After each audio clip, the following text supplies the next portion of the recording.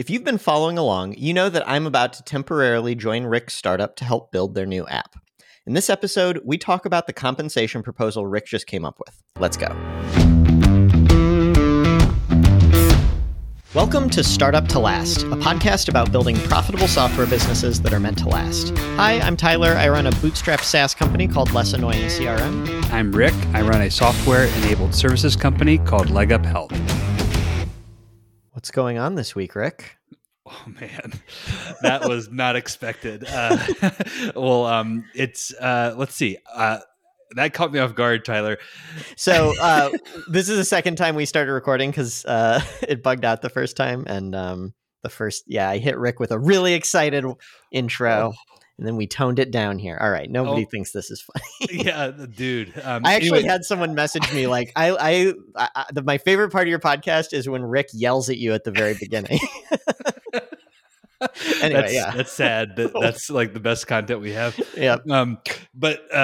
So my big update this week is last week you challenged me on whether or not we should be serving group health insurance clients at LegUp Health.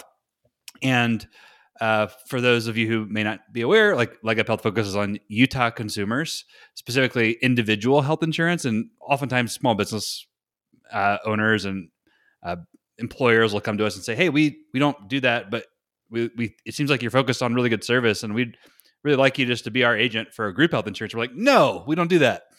So last week, you didn't directly challenge me, but you basically told this story about Justin Jackson and the riding the wave and the surfing the wave in the marketplace, and don't try to fight the current. And so that made me think, and JD and I decided to give it a try, and we already have a client 2 weeks later making money. That's awesome. So is this one of the people who had already reached out to you and you just reached out back to him, or like something coincidentally came up over the last week? It was coincidental timing. We were in the process of saying no to him. Okay. But because of our conversation, we just said, wait. Yes, we will. Great. And so now there's a whole list of other clients we could go back to. Cool. I know you've said in the past that like individual, if you are the agent of record on an individual health insurance plan, I mean, the amount that you make can vary, but I have in my head like $40 per person.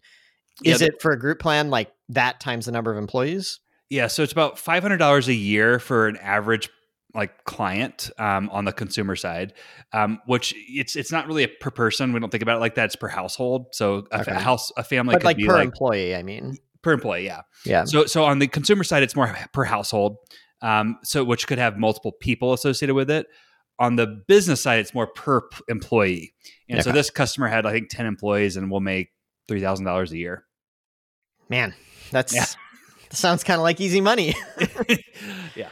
Cool. But like the big thing is, and what we realized is our core value proposition actually is the same, which is we're helping an underserved population get better access to health insurance and have a better experience through education and just like basic customer service and a little bit of technology. Yeah, because you said last episode there's not that much competition for these people because, I mean, I think it's the same way like Less Annoying CRM serves businesses, but it's the type of business Salesforce does not give a fuck about.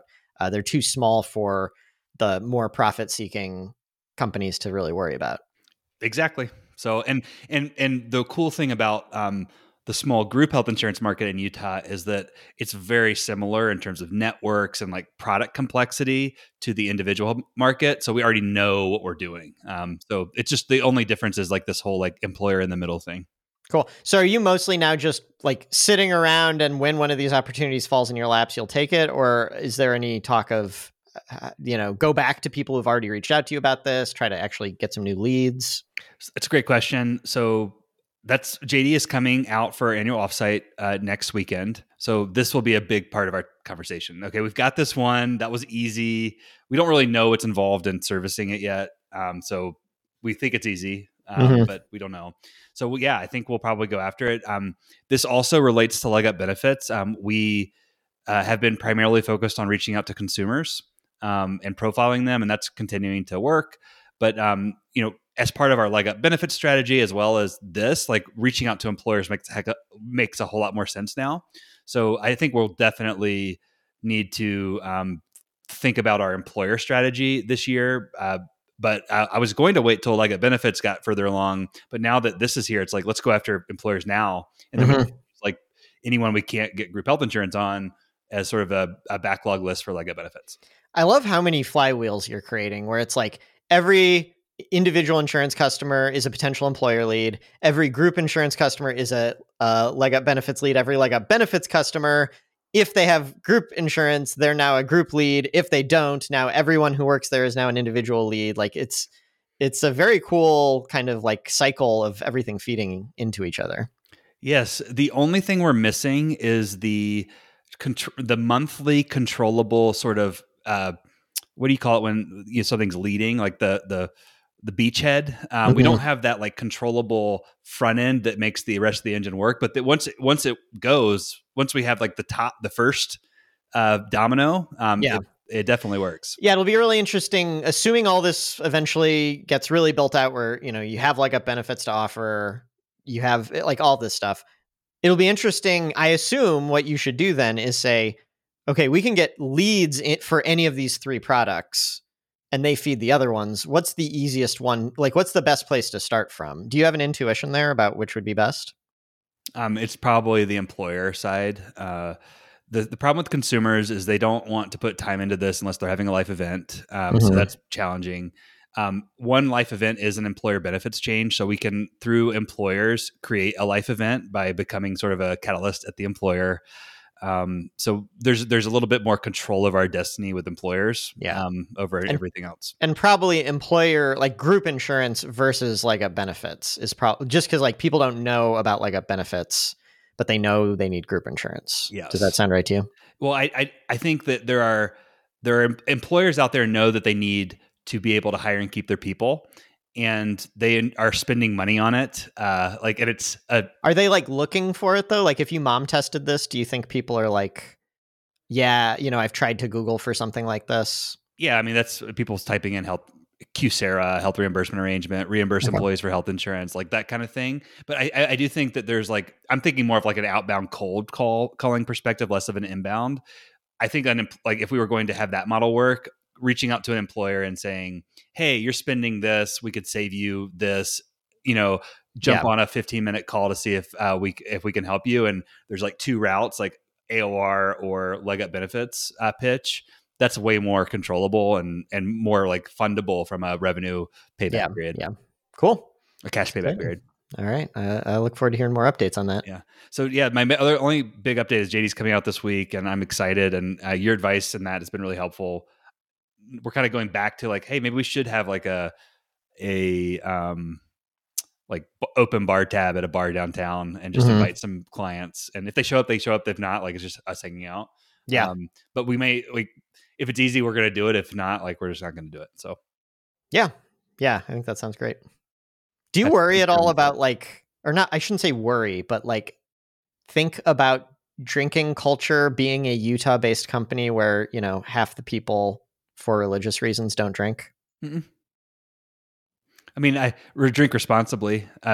Drinking culture versus like having a beer, I think like two different things. Like I think but like in St. Louis, pretty close to zero people object to the idea of drinking. Whereas in Salt Lake City, 50% of people object to the idea of drinking. I don't know if it's that aggressive. I think most of the people who don't drink in Utah for religious reasons that I've come in contact with will gladly come to a bar and hang out and have a Coke. Okay. Now, someone's passing those fucked up laws, but yeah, all right. yeah. But like, maybe there's a better event for Utah to be, to your point, like maybe it's something less focused on drinking, but or the flip side is like, and me more first. Right. Exactly. It's your company. Do whatever you want. Cool. So for my update, I kind of mentioned last time that because I have this sabbatical coming up where I'm taking 6 weeks off work to work with you, very excited about that. I've been starting to figure out how to get stuff off my plate at Less Annoying CRM so that the company can operate more smoothly with me gone. But then also like the side benefit is this is stuff I probably should have delegated a long time anyway. It's just like going great. I actually feel like I'm in a better place with my less annoying work than I've ever been in, maybe. Like, it's awesome. That's great. Are you delegating stuff you don't want to do? Yeah. And I should acknowledge, so I think it's a combination. I've delegated some stuff, but also, you know how things kind of ebb and flow. And like sometimes there's just a lot of crap you have to do that you don't want to do. And then other times you're like, oh, wow, there's nothing on my task list. I think as I started delegating stuff, I also just randomly, coincidentally ended up with like a lull in other stuff. So those two combined, like I've got a ton of time. But yeah, there's just like nothing I've delegated is major, to be clear. It's like, I'll give you a few examples. When customers pay by check, I was the only person who could deposit them. I think we get maybe 2 checks a month. How long does it take to deposit 2 checks on your phone per month? Like 5 minutes. It's not a big thing. So painful. I have to do this. It's like, right. So like it requires focus. You don't want to mistype it. You got to confirm it. Then you're like, did it actually get deposited? It's like, there's a lot of emotional baggage associated with that. Yeah. And then like one more example, and then you can yada, yada through the rest. But like, we have a company-wide weekly meeting every week. Anyone at the company can submit topics for it, and we just kind of discuss them. We found a pattern where like the most senior people would be the ones most willing to talk. And so it's just like 3 of us talking to each other. So every topic we assign to somebody to give the first response to make sure everybody talks in these meetings.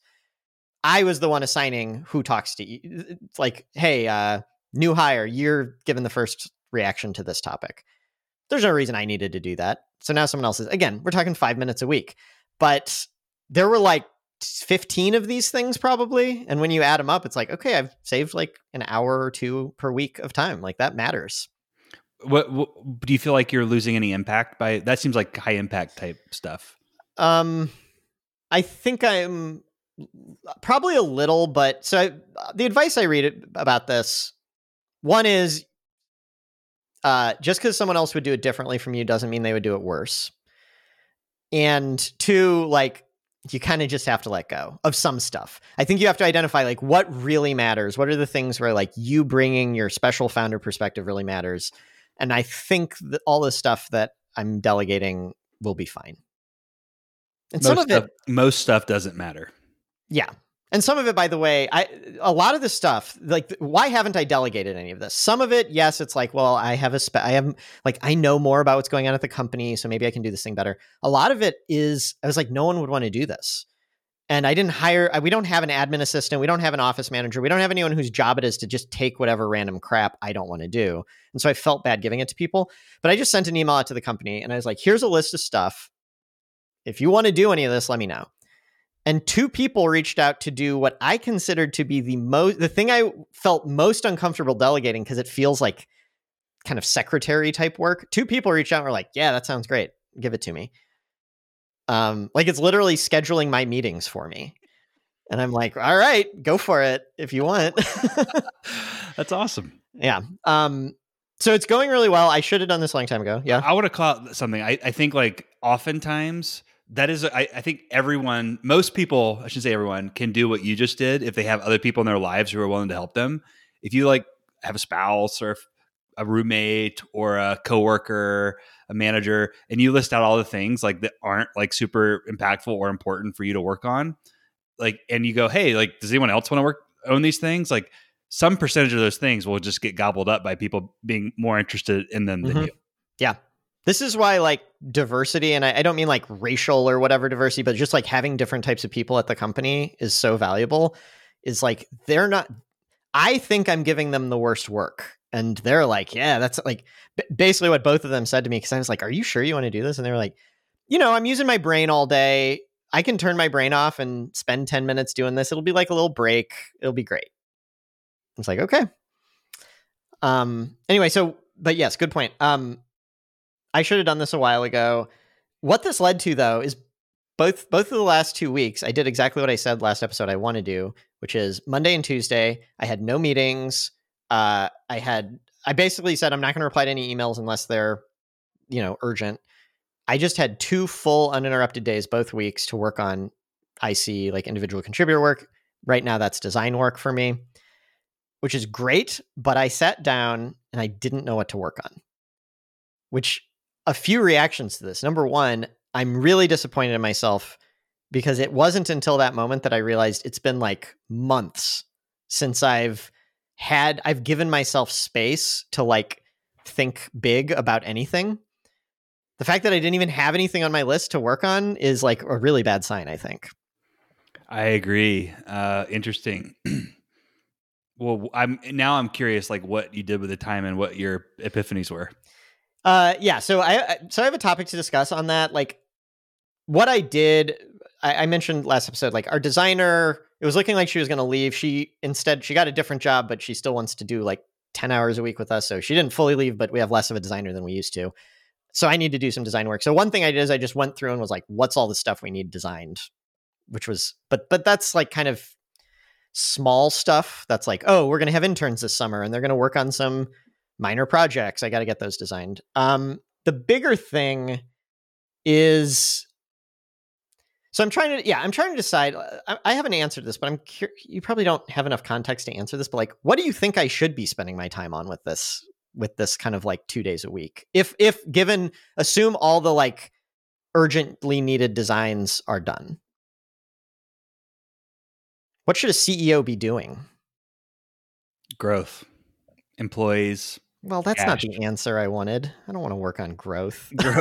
growth, employee satisfaction, hiring. Yeah. And cash. Okay. So I think that's all fair. I think cash is in a good spot.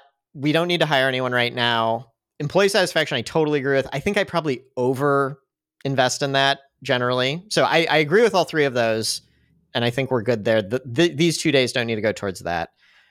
Growth, you're probably right. But fuck that. So I'm trying to think like what else. Benefits. Well, yeah, and I'm working on that too. So where I kind of landed, what I really like to do, and I used to do a lot of, is design stuff that we're never going to build. Like think 5 years from now, what do I want the product to look like? Or a specific example right now, like right now our permissions, like how you share contacts within the CRM, are very, very simple, which is good for like 1 to 5 user accounts because you basically never have to think about any permissions at all. But it breaks down for even like a 5 to 10 user account potentially. We have to get this fixed. We're not going to do it anytime soon, but I've kind of been thinking like, if I had an answer to this, that could inform so many other things about our design. So I started designing like this thing that we do not have the developer resources to build anyway. It's a lot of fun. I think it's really valuable, but it is like much more of a big picture, long-term type of thing, like strategy, as opposed to like what we need right now. So I think what you're saying is like the fourth thing a CEO should focus on is long-term vision and strategy. Yeah, maybe. Well, and it's like where we're headed. Yeah, I think there's some value to that. I'm not exactly. I wasn't trying to make this as a statement that other people should learn from this, but like, I really enjoyed it. Like, to some extent, I'm like, what do I want to work on? And it's that.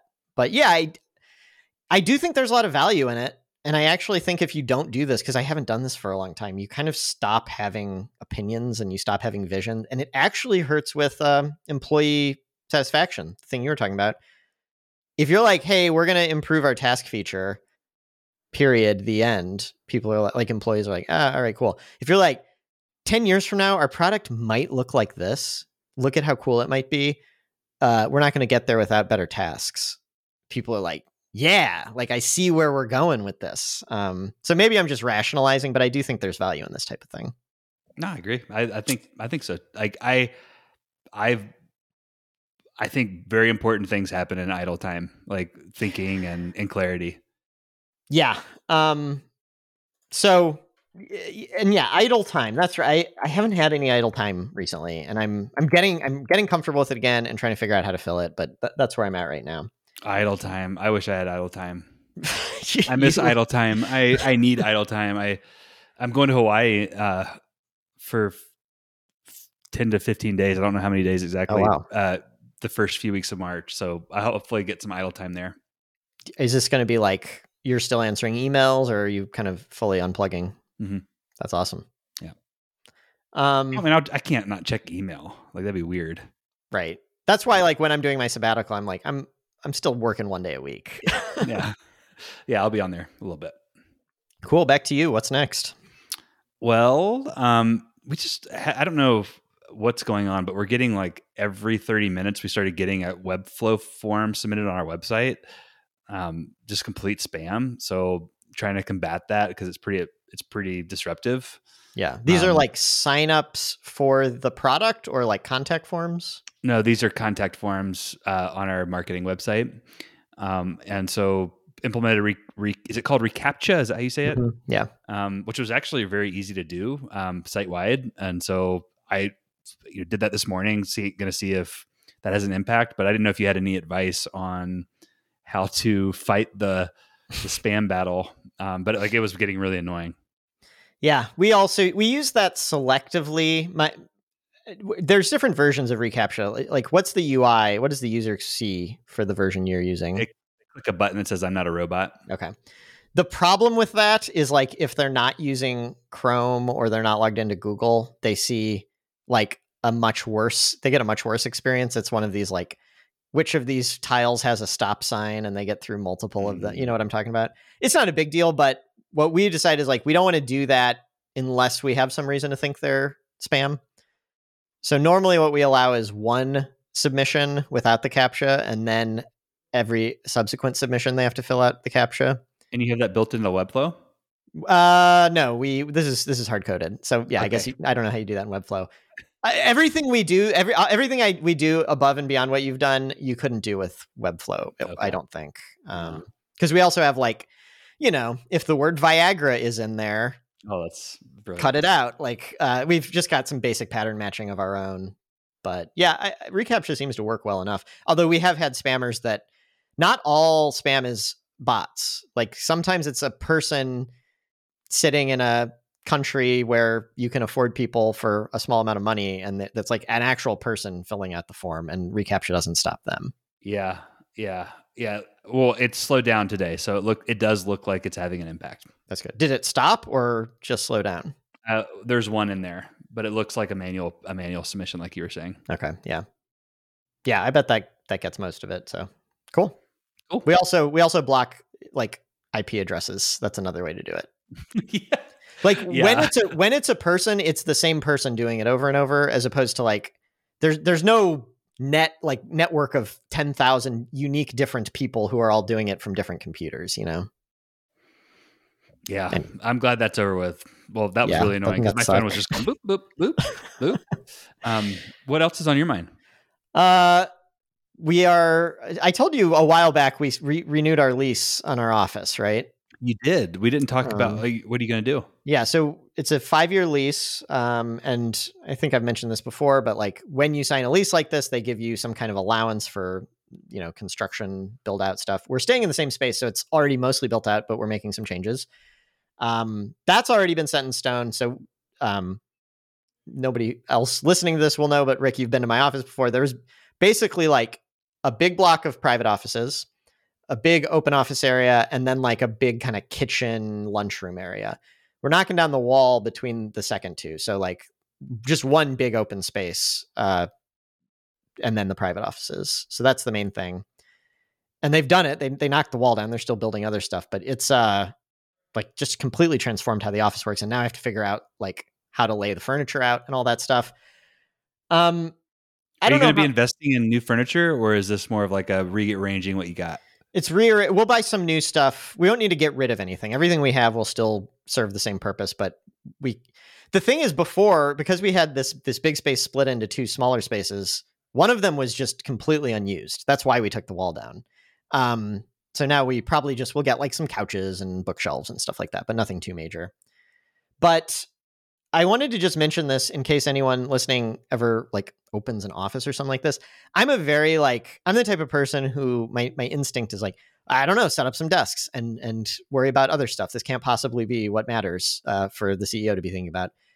Something I've learned through experience is like very, very subtle changes to how the office is set up have just a tremendous impact on how people use the space. And like that trickles down to who's friends with each other. Like just culture in general really comes from how the office is laid out, I think. Did you experience that at PeopleKeep? Oh yeah. We made some shifts a couple of times. Just the way people talk, like there's a whole like there's a whole industry around the psychology and behavioral sort of I don't know what the right term is, but like watching how people interact and relationships form based on geography, and then you take that into an office. It's fascinating. Yeah. Like just an example, I get to my point earlier that I'm like normally a little too practical about this. I'm a person who does not really care about vibes. Like if you walked around my house, there's no artwork hanging anywhere. I see, Rick, you've got 2 pieces of artwork I can see right now. Mm-hmm. We've got 2 pieces of furniture at the office. One is a bar height, like stool height table with seating for 8 people. And another is a normal table, like normal chair height with seating for 8 people. There's really no difference between them. Just one's bar height and one's chair height.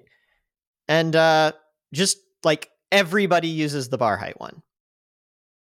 And we didn't used to have that. We got that later. We used to just have the seated one. No one used the open office at all.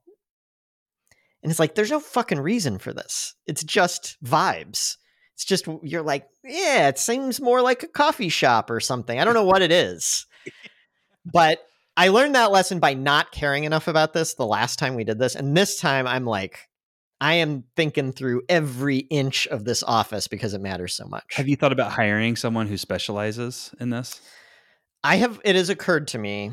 I don't think anyone specializes enough in our like there's so much that it depends on what your culture is and understanding how the current space is being used. And I think it would take so much time to download all the context to them. Now, I guess getting ideas from them could be useful. You might like just schedule a few people to come by the office and give them their, like, what are your quick recommendations? And then you could hire someone to do more specific stuff if they're really awesome. But I do not have the design eye like you do. But when I moved into my first kind of place by myself as a like professional adult, I hired what do you call it? I don't forget what they're called, like interior decorator, decorator person. Designer, yeah. And they handled everything. And it was like, wow, this place is awesome. Okay. That's why that apartment was so well put together. Yeah. All right.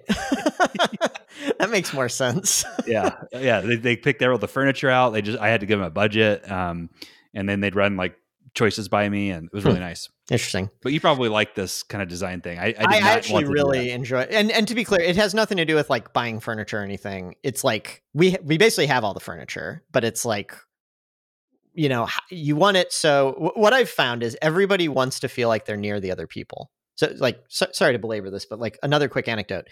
We used to have everyone's main desk in the open office. After the pandemic, we decided to flip it, and everyone's main desk is in the private offices. Somewhat counterintuitively, more people work in the open office now than used to. Mm-hmm. So before, their main desk was in the open office, and you had to like, if you went into a private office, it was just kind of like shared. They were all shared. So it's like grab whatever's open and go sit in there. More people worked from private offices in that setup than now, which just, I now understand why it's true, but I would not in a million years have guessed that. It's true because when you have an assigned seat, you can't move to be where other people are. And so everyone was spread, like if 5 people were out there, they were all spread out across this huge space. And it was almost like you were by yourself in there. Now it's like everyone crowds around this tiny little standing height desk, and everyone. So anyway, like part of this, it's less like making it look nice. And it's more like, how do we make sure that no matter where you are, you feel like you're a part of the same pod as everybody else who's there? Yeah, I love it. And then you can observe, if you can build in some flexibility where you can observe and then iterate. That would be fun too. For sure.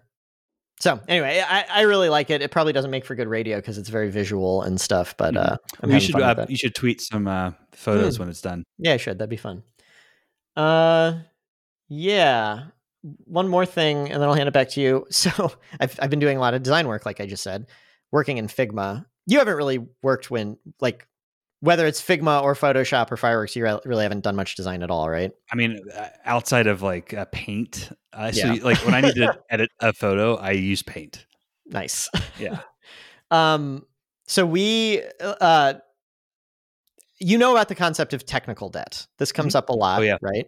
I'm sure most listeners know this, but in case you don't, like the idea that when you write code, if you cut corners, if you, maybe solve for a specific case, but don't handle other cases or whatever. Eventually, over time, your code kind of starts getting crufty and you have to go back and improve it, or it starts causing problems if you don't maintain it, basically. Like if you don't pay your debt, you have problems. I didn't realize until this week, design debt is a thing. The design tools. Yeah. Well, what do you think I mean by that? Well, I mean, the only way I could think about it is like similar to like CSS files where like you could get like out of whack with like code that is unused and unnecessary and misconfigured, like misusing the layers and like the filters and all the settings within a design file. Yeah. That I think that's like abstractly correct. Like back in the day, everyone would do this in Photoshop or something like it. And I don't think Photoshop really had many tools for teams to like create design systems and create components that could be reused. There's a lot of copying and pasting and just like positioning stuff so that it would look right. I'm sure big companies still had some systems behind this, but with Figma, even though it's entirely visual, it's almost like a no-code tool because there's two ways to use Figma. One is like you've got a canvas, you just drag stuff wherever you want it to be on the canvas and you kind of eyeball it. That's how I used to do it until somewhat recently. There's a feature in Figma called auto layout, which basically is the idea like I've got a box and then I want this text to be inside the box and I want 10 pixels of padding on the top and bottom and 5 pixels on the left and right and make the box like hug the contents of the text. And so if I type more text, the box gets bigger, that type of thing. Can you kind of visualize what I'm talking about? And then you can do auto layout within auto layout. You're effectively building the HTML code of a website, kind of like you might do in Webflow. So you can say like, use this icon, make it this color, repeat it 10 times, like have these components that are getting reused. But it's all like, it understands the logic where everything resizes based on the content inside of it. As a result, you're almost coding. What this means is I went in and like I was working on this file that we made like a year ago, me and Tori, the designer. And I was just like, oh man, this component was set up wrong and the auto layout's not right. And I spent like hours cleaning up something unrelated to what I was designing because it was such a mess. I couldn't make my design in auto layout. Anyway, so now I'm like, there's like a valuable use of time in design is just going through all your components and cleaning them up and making them reusable. Design debt is a thing. And is this like a legacy thing that tools are getting better at preventing? Or is this something that...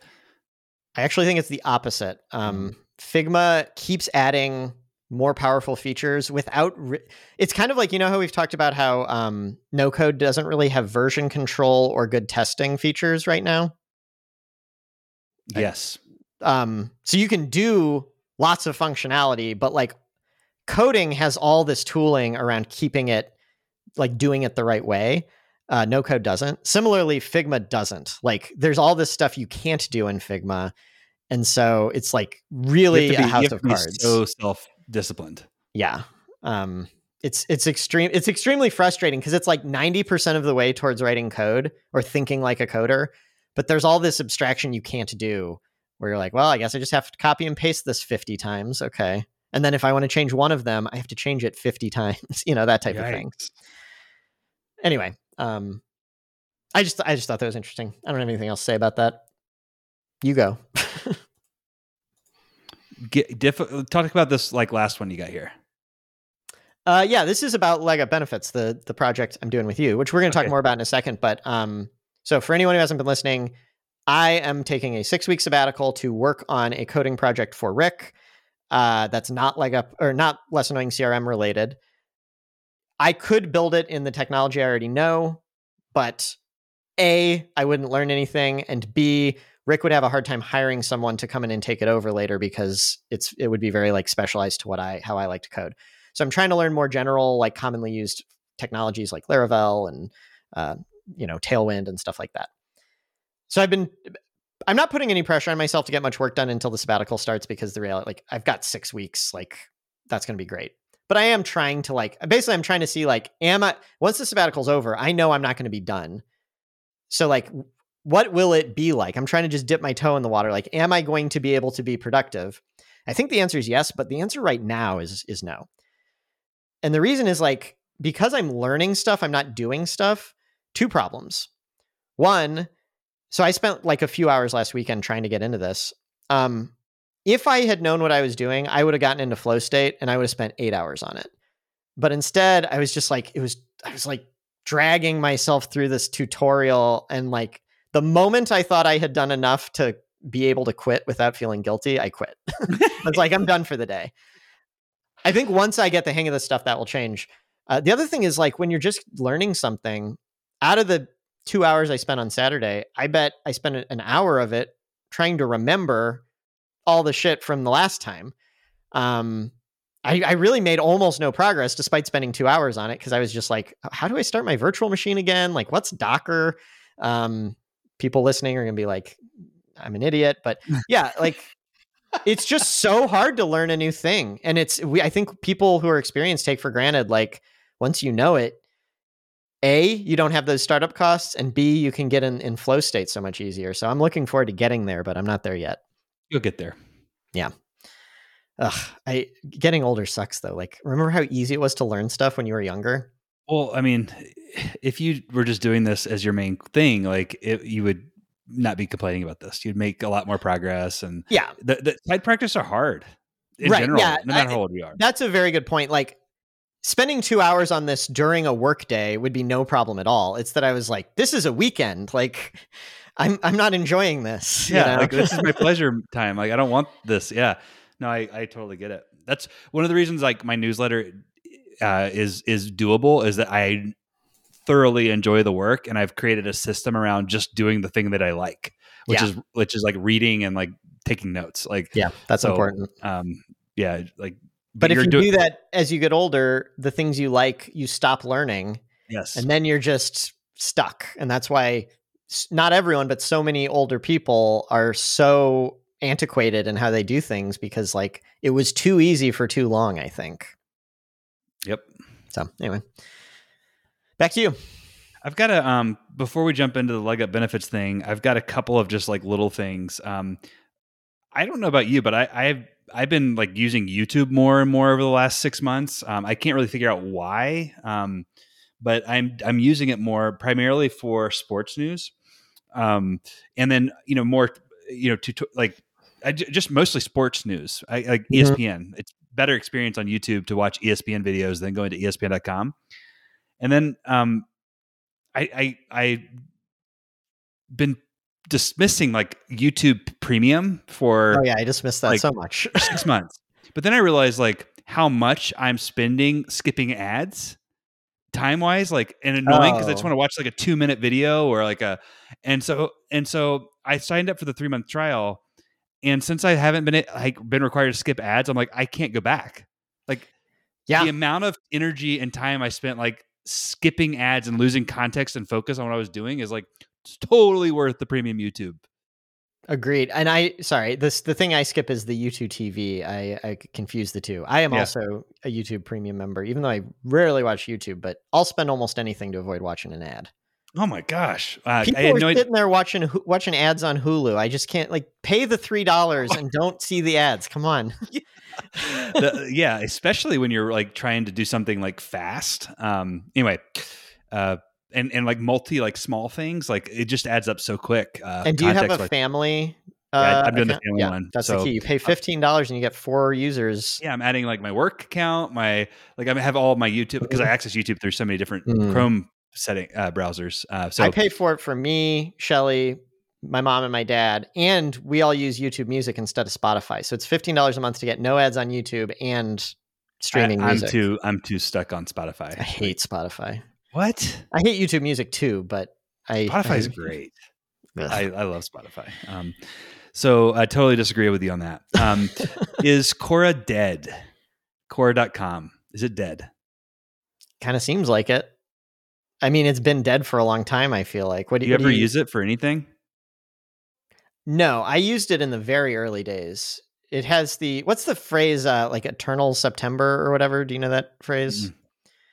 There was some message board at a university in the early internet, like before Facebook and stuff like that. And every fall, So like every September, the new class of students would come and they didn't know the etiquette and stuff, and everything got worse until they learned it. And then it would get better again. But Eternal September is this phrase that like online communities are really cool when they're small and everyone knows the rules. And as if it grows too much and it gets bigger, you're just forever in September, where there's so many new people all the time that they ruin all the culture and it dies. And I feel like Quora hit that like 10 years ago for me. Yeah, it's funny. Yeah, it's true. Yeah, it's like not very valuable anymore. So much noise. But the thing is, why do you want to use it? You want to use it for marketing, I bet. Yeah, I do. Like, I'm too late. Yeah, but like also, I'm not blaming you, but like you're the reason it died, as am I. Do you think so? Because I think I would use it for marketing, but I would probably do it in a way that was not super annoying. I think that's true, 100%. But also, like a community of people that are just marketing to each other is not a community. You need actual users. Yeah. Anyway. But yeah, I agree. Quora. That's what Wikipedia got right. Is they've controlled they figured something out to keep it just focused on content versus promotion. Being a nonprofit certainly helps, but that's true. It's dead. And then the last thing that was sort of like my rant or shout out is like Notion AI. Have you been like asked to opt in? I have opted into the beta, and nothing has changed. I don't even know how to activate it. I need to look into that. Well, the main thing that like there was spell checking and like AI, and I was like, Grammarly is so much better than Notion for that, because Grammarly's cross browser and cross device, and you can customize your Grammarly settings. And so I just wanted to call out, like, I don't know how much value is in Notion AI. Maybe for like prompts for new content could be useful. But so you signed up for it, like grammar correction was what you wanted. No, I didn't see what would help me with it. So I didn't sign up for it. Because the pitch I've seen, sorry, good. I thought it was mostly like a Grammarly competitor, and so I don't really understand what it is. The pitch I've seen is it can do things like if you have a meeting transcription, it'll summarize the meeting for you, like kind of note related stuff. I haven't actually. I think it must be broken. Like I have it turned on my account, and I cannot figure out how to use it. So I need to look into that. The other thing that's concerning is like I have a lot of like really valuable content in Notion, my personal Notion account, and like if they started using that to inform like a model, like I would have a problem with that. I think ChatGPT is this way too, where I think if you send any information to ChatGPT, like it's public domain. I think it's public. Yeah. It's not even like just OpenAI has access to it. I think like anyone has access to it. And I want to use it for stuff, but I'm nervous. There are some questions where that doesn't matter, but there are some where it's like, I'm not pasting my company's code into this. You know? Yeah, exactly. If you find a use case for Notion AI, I'd be interested in hearing about it, primarily because like I do want to start fiddling with AI this year, but I should say generative AI specifically. But I have not found like an easy way to do that and use case. So I know some other people at Less Annoying have been dabbling with it more than I have. So if they come up with anything, I'll share it. Cool. All right. You want to move on to the big topic? Yeah. So I've spent a good amount of time so far this year. So context, Tyler mentioned he's going to he's interested in helping out Leg Up Benefits, and we're pretty much aligned on like that's going to happen. But we want to we're going through this sort of trial period right now where the first milestone is building sort of a generic app on the stack that Tyler mentioned earlier in the episode, but while we're working towards that milestone, we want to get aligned on like how comp would work when we're building towards like a more meaningful milestone for the business. And so I've spent a lot of time thinking through the structure of how to compensate Tyler in a way that like maintains a startup to last model, given that Tyler does not want to be an employee of Leg Up Health, which is challenging because if you part of the like what you want to preserve as a startup to last entity is equity staying operating in the business, and so it required a lot of thinking, and we kind of talked to each other about what we both wanted out of the So kind of like that. The timeline was Tyler expressed interest.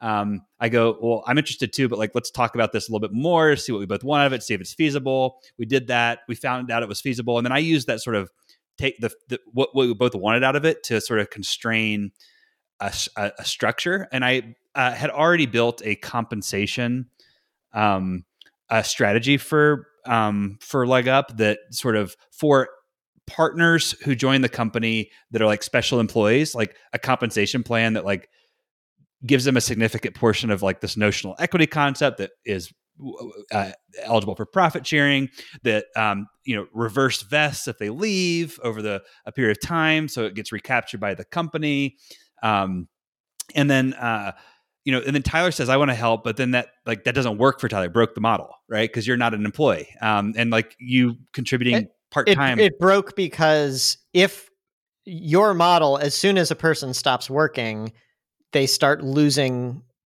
their stake in it. But the whole point is that I would put in the upfront work, and I want to see the benefit on the back end. Yeah, exactly. So that doesn't work. And then like the other models out there are more around like monetary investment. So like probably the best model for like the concept of what we want to do together is a sort of dollar investment strategy, which if you go look at not Earnest Capital, but Calm Fund. Calm Fund is what they're called now. They have like what's called a SEAL, or a shared earnings agreement. And that structure is actually really useful. It's overly complicated for what we needed, but like the structure is pretty useful to think through this. So I spent a lot of time sort of taking the SEAL, taking our current compensation plan, marrying the two for what I wanted to accomplish and what you wanted to accomplish. And I built this basically non-employee shared earnings agreement model. And so I have not spent a ton of time thinking through the inputs, but I've built the structure so that we could have conversations, you and me, about like, what's the value of what you're doing, and converting that to a dollar amount, figuring out some like levers of like how that could be, like how much should you get paid back on that from a profit sharing perspective, at what rate and when, and then also like an ongoing sort of residual equity piece for as long as you stay in the business, that that sort of thing. And I put some placeholders in for those things, and anticipate us having a more depth conversation around like, okay, what is actually motivating, what does actually make sense here based on the work. And the way that I've structured it too is that like we can kind of think about this in sort of phase one, like 2024, like what are the milestones we want to hit, we can assign value to it, figure out how to like handle the vesting of this thing, whatever it is, or the earning of the shared earnings. And then sort of, if this sort of isn't enough, we can, and you're like, hey, I need more. 6 months from now, you're like, we just do it again and we re-up it, and add to it. So it's very flexible. That was a lot. I don't know. So let me prompt some things here. So to me, I first of all, Rick sent this to me this morning. We have not talked about this. So this could end up being a terrible conversation, but people are going to hear our actual real conversation here, or at least 20 minutes of it. Mm-hmm. I think there's two concepts people need to understand to make sense of what the conversation is going to be. One is, can we just get a very quick, okay, sorry, I'll give the first one and then I'm going to ask you to give the second one. First one is, I just want to reiterate what Rick said, that we're saying we're putting a dollar value on the work I'm doing. And like, if you were just paying me money, you just give me that dollar amount and we'd be done. That'd be it. But instead we're saying, no, that's not going to get paid. Instead, it's as if I'm investing that dollar amount into the business. And so I'm being treated just like an investor instead of like an employee. You said that, but I just want to recap. That's a super important point. So the big thing is, what would you pay me as an employee to do it?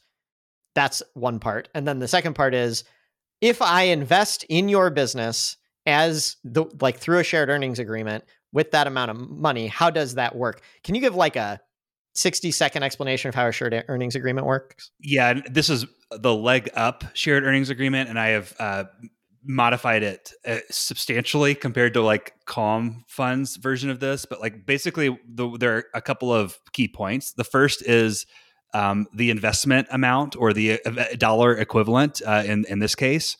The second is the shared earnings rate, which is like the percentage of shared earnings you're eligible for once shared earnings are earned. So payable. And that's mostly based on what you pay yourself. Like when you pay yourself, that when founders pay themselves, that's part of the shared earnings. And as like a kind of quote unquote investor in this, I get some percentage of that. Yes, and then there's a threshold of like what the part like I call it partners, not founders, but like the it's like the employee partner salary threshold, which is like a minimum sort of portion per partner of the shared earnings that need to be paid first before the non-employee partners would get paid on shared earnings. So let me just say the numbers that you've plugged in here just to make this. So you plugged in $50,000 is the amount of the investment. So it's as if you would have paid me that in cash if I were just like a freelancer or whatever. 5% is the shared earnings rate, meaning when money's getting paid to shareholders, I get 5% of that money. That's how I interpret that. Okay. Yep. And the threshold is $150,000. So you can pay yourself $149,000 or $150,000 and pay me nothing. But as soon as you pay me $151,000, that extra $1,000 is above the threshold. I get 5% of that.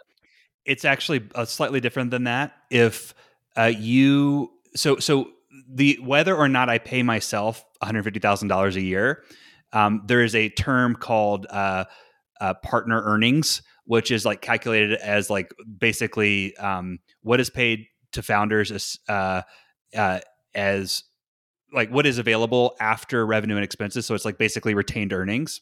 And so okay. So if you keep it in the business, that still counts as earnings here. Okay. Yes. So and like whether or not I pay myself $1 more, you would still be entitled to a percentage of the retained earnings that are going back into the business above and beyond the threshold. So there's you and JD are both partners. So basically like if there's more than $300,000 of basically profit, I don't, from an accounting standpoint, maybe profit's not quite the right term, but something like that, I get 5% of that. The term we're using is partner earnings, which is like a non-accounting term, but takes into account basically dividends, partner salaries, and retained earnings. Yeah. Okay, cool. And then I think the only remaining concept here, and it's good we're talking about this because like I know this concept, but like I got that one thing wrong. So it's good we're having this conversation. Is after, so there's the multiple. Talk about that. Yeah. So there's two components to the shared earnings agreement in terms of what happens, what you get for that $50,000 value investment. One is a multiple of shared earnings, and I don't know if 3 or 20 is the right number. We can talk about that, you and me. Mm-hmm. But like, basically once you start earning that 5%, it caps out at the multiple. So right now I have plugged in here as a shared earnings cap multiple of 3. That was just what Calm Fund had in their template. I haven't we could change it to 10 right now and see what happens. The way the model's built. But if it was a shared earnings cap multiple of 10, your $50,000 investment would be eligible for profit share for shared earnings up until you get paid back $500K, and then the shared earnings would stop. Yeah. So that's the first component. And then the second component is a residual equity for of a number of shares. And this is designed more for like if the business were sold, you would be entitled for a percentage of the business long term. And I just threw 1,000 residual shares of the current 100,000 shares, and these are notional shares, so there is like no real equity going around here. Just to be clear, it's like, so there's no corporate governance requirements associated with this. Yeah. This is sort of like a notional pot of shares that in the event that there was a change of control or a formal investment of equity into the business, then that provides sort of like a ratio percentage equity that would convert to real money. So question on that, with the Calm Fund seal, it's real equity, right? No. Or it's notional equity for them too? So if there's not a transfer of ownership and like dividends are not include like if Calm owns 1% of a company, but it's notional shares and that company's paying out like big dividends to shareholders, Calm doesn't get anything from that? I don't believe so. Interesting. I'll double confirm that, but the way I read it was this like residual piece is really about exit value of the business, not about like ongoing any sort of distribution. Okay. It would now. So there is a scenario where, let's say that the founder raised a Series A, it would convert to real equity in the event of a Series A, right. and then there would be eligibility for dividends. That feels a little weird to me because, like, in the spirit of aligning incentives, I'm now like, please go raise some money so that I can start getting dividends, right? Yeah, it's weird, but so right now, like that 1% notional equity is not eligible for any sort of, like, the way it's structured currently, ongoing shared earnings. But we could like structure this if that's you're identifying like a potential misalignment. We could structure it so that residual notional equity pays a ongoing profit sharing after the shared earnings are yeah, gone. I know that's how Tiny Seed. I think what Tiny Seed does is they're basically like, there's a threshold, like founders can get paid X dollars, and everything above that, it's like we're equity holders on that amount. Mm-hmm. So to summarize how I understand this, basically, I'm an investor. I'm going to use the numbers we have here, $50,000. Let's say it's a 3-year multiple. So maybe things don't go well and I never get anything. If things go well, I'm capped at 150. So I expect a 3x return on my investment, basically, plus this kind of lingering 1% that in the case of Calm only matters for an exit. It's like, if you exit, I get a piece of it. Potentially it could be adjusted to be like, because if you are in fact a startup to last business, I'm not expecting an exit, so that's worth less to me. But and the only other caveat I would say is, like, if there's an exit before the shared earnings cap is paid back, that is calculated in against the exit value, so that would be due to you at exit as sort of a liability. Okay. I think it's a cool model. Like, I think this is probably, maybe our exact scenario here is somewhat unique, but I think a lot of people deal with this thing where it's like startups are trading future upside for current money. And how do you do that? And what this is an elegant way of saying, we're taking the money, like we're defining the money in terms of present day value, dollar amount. And then we're basically adjusting for the risk. So, like, if there's a lot of risk, you might want to bump up the shared earnings rate or the payback multiple or something like that. If there's less risk, you could bump it down. But it's a framework for saying, like, those numbers get tweaked based on risk. And then this kind of gives a clear way for the investor to get their money back. Yes. And it also, the thing I love about it is it preserves, it avoids all the complexity of running a business that comes with like real equity. Yeah. And that's like what I have so much respect for. Is this a guy named Tyler? Yeah, Tyler Tringas. Like, I have tons of respect for him thinking through this. Like, I could not have done this with, like, I would not have, it would take me so long to come up with this without with platform that he built out. They're so transparent with everything they do. Yeah. And this is, a lot of founders do this thing where they're like, well, I'm just going to raise a little bit of money without really, it's going to be a small amount of equity, but having even a single equity holder changes everything. Like, you have to send out updates to them, and potentially you have to have like a board of directors, and, you have to manage a cap table. And I know at Less Annoying CRM, I've been really appreciative of, even though I have teammates who have a kind of percentage share of the upside, because it's not real equity. I'm just so glad we did it that way. So I'm very much on board with not asking for equity from you similarly. Yeah. Well, let's transition this to.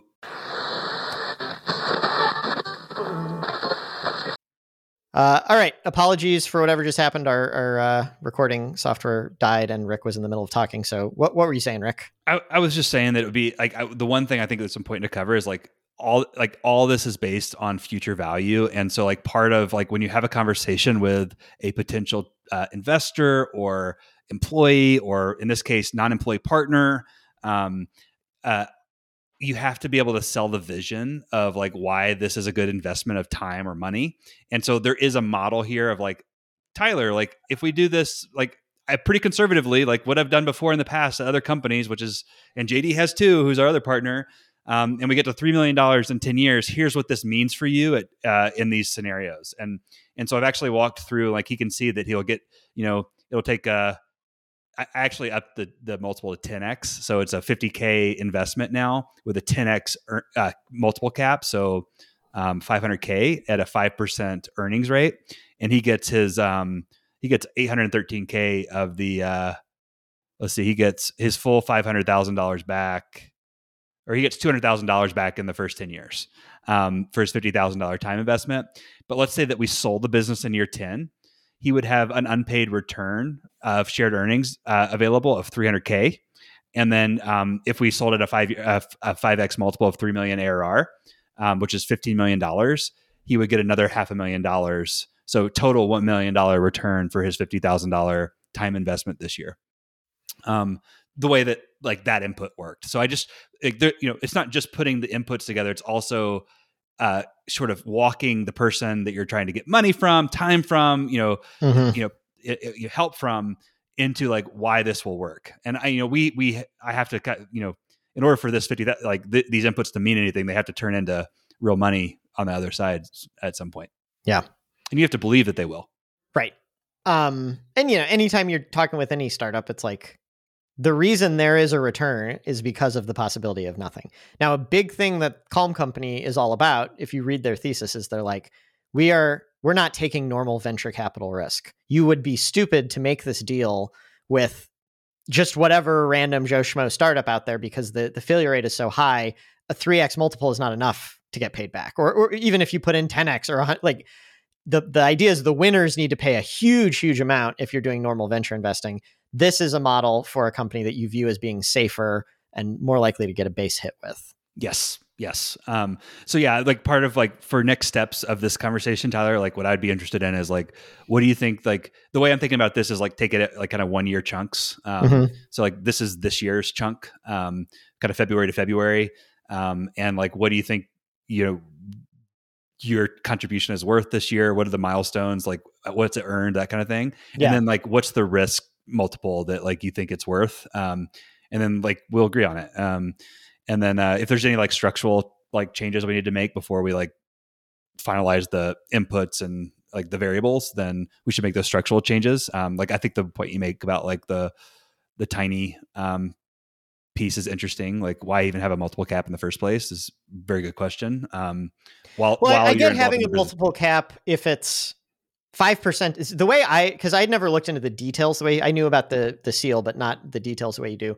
I viewed the multiple cap as like you go from 5 to 1. Like the company is basically the way Tyler Tringas talks about it. He makes it sound like the company is buying back equity and then I get this residual amount. I didn't interpret it as, but that residual amount is only for an exit. Yeah. That's how I interpreted it, based on how the model works. But like, we should look at it together and confirm that. Well, we can do whatever we want, and we can do whatever the hell we want, right? Like, So like the main thing, so I think that's the next step is you and I like kind of go back and forth on like these numbers and get to a place where you're like happy.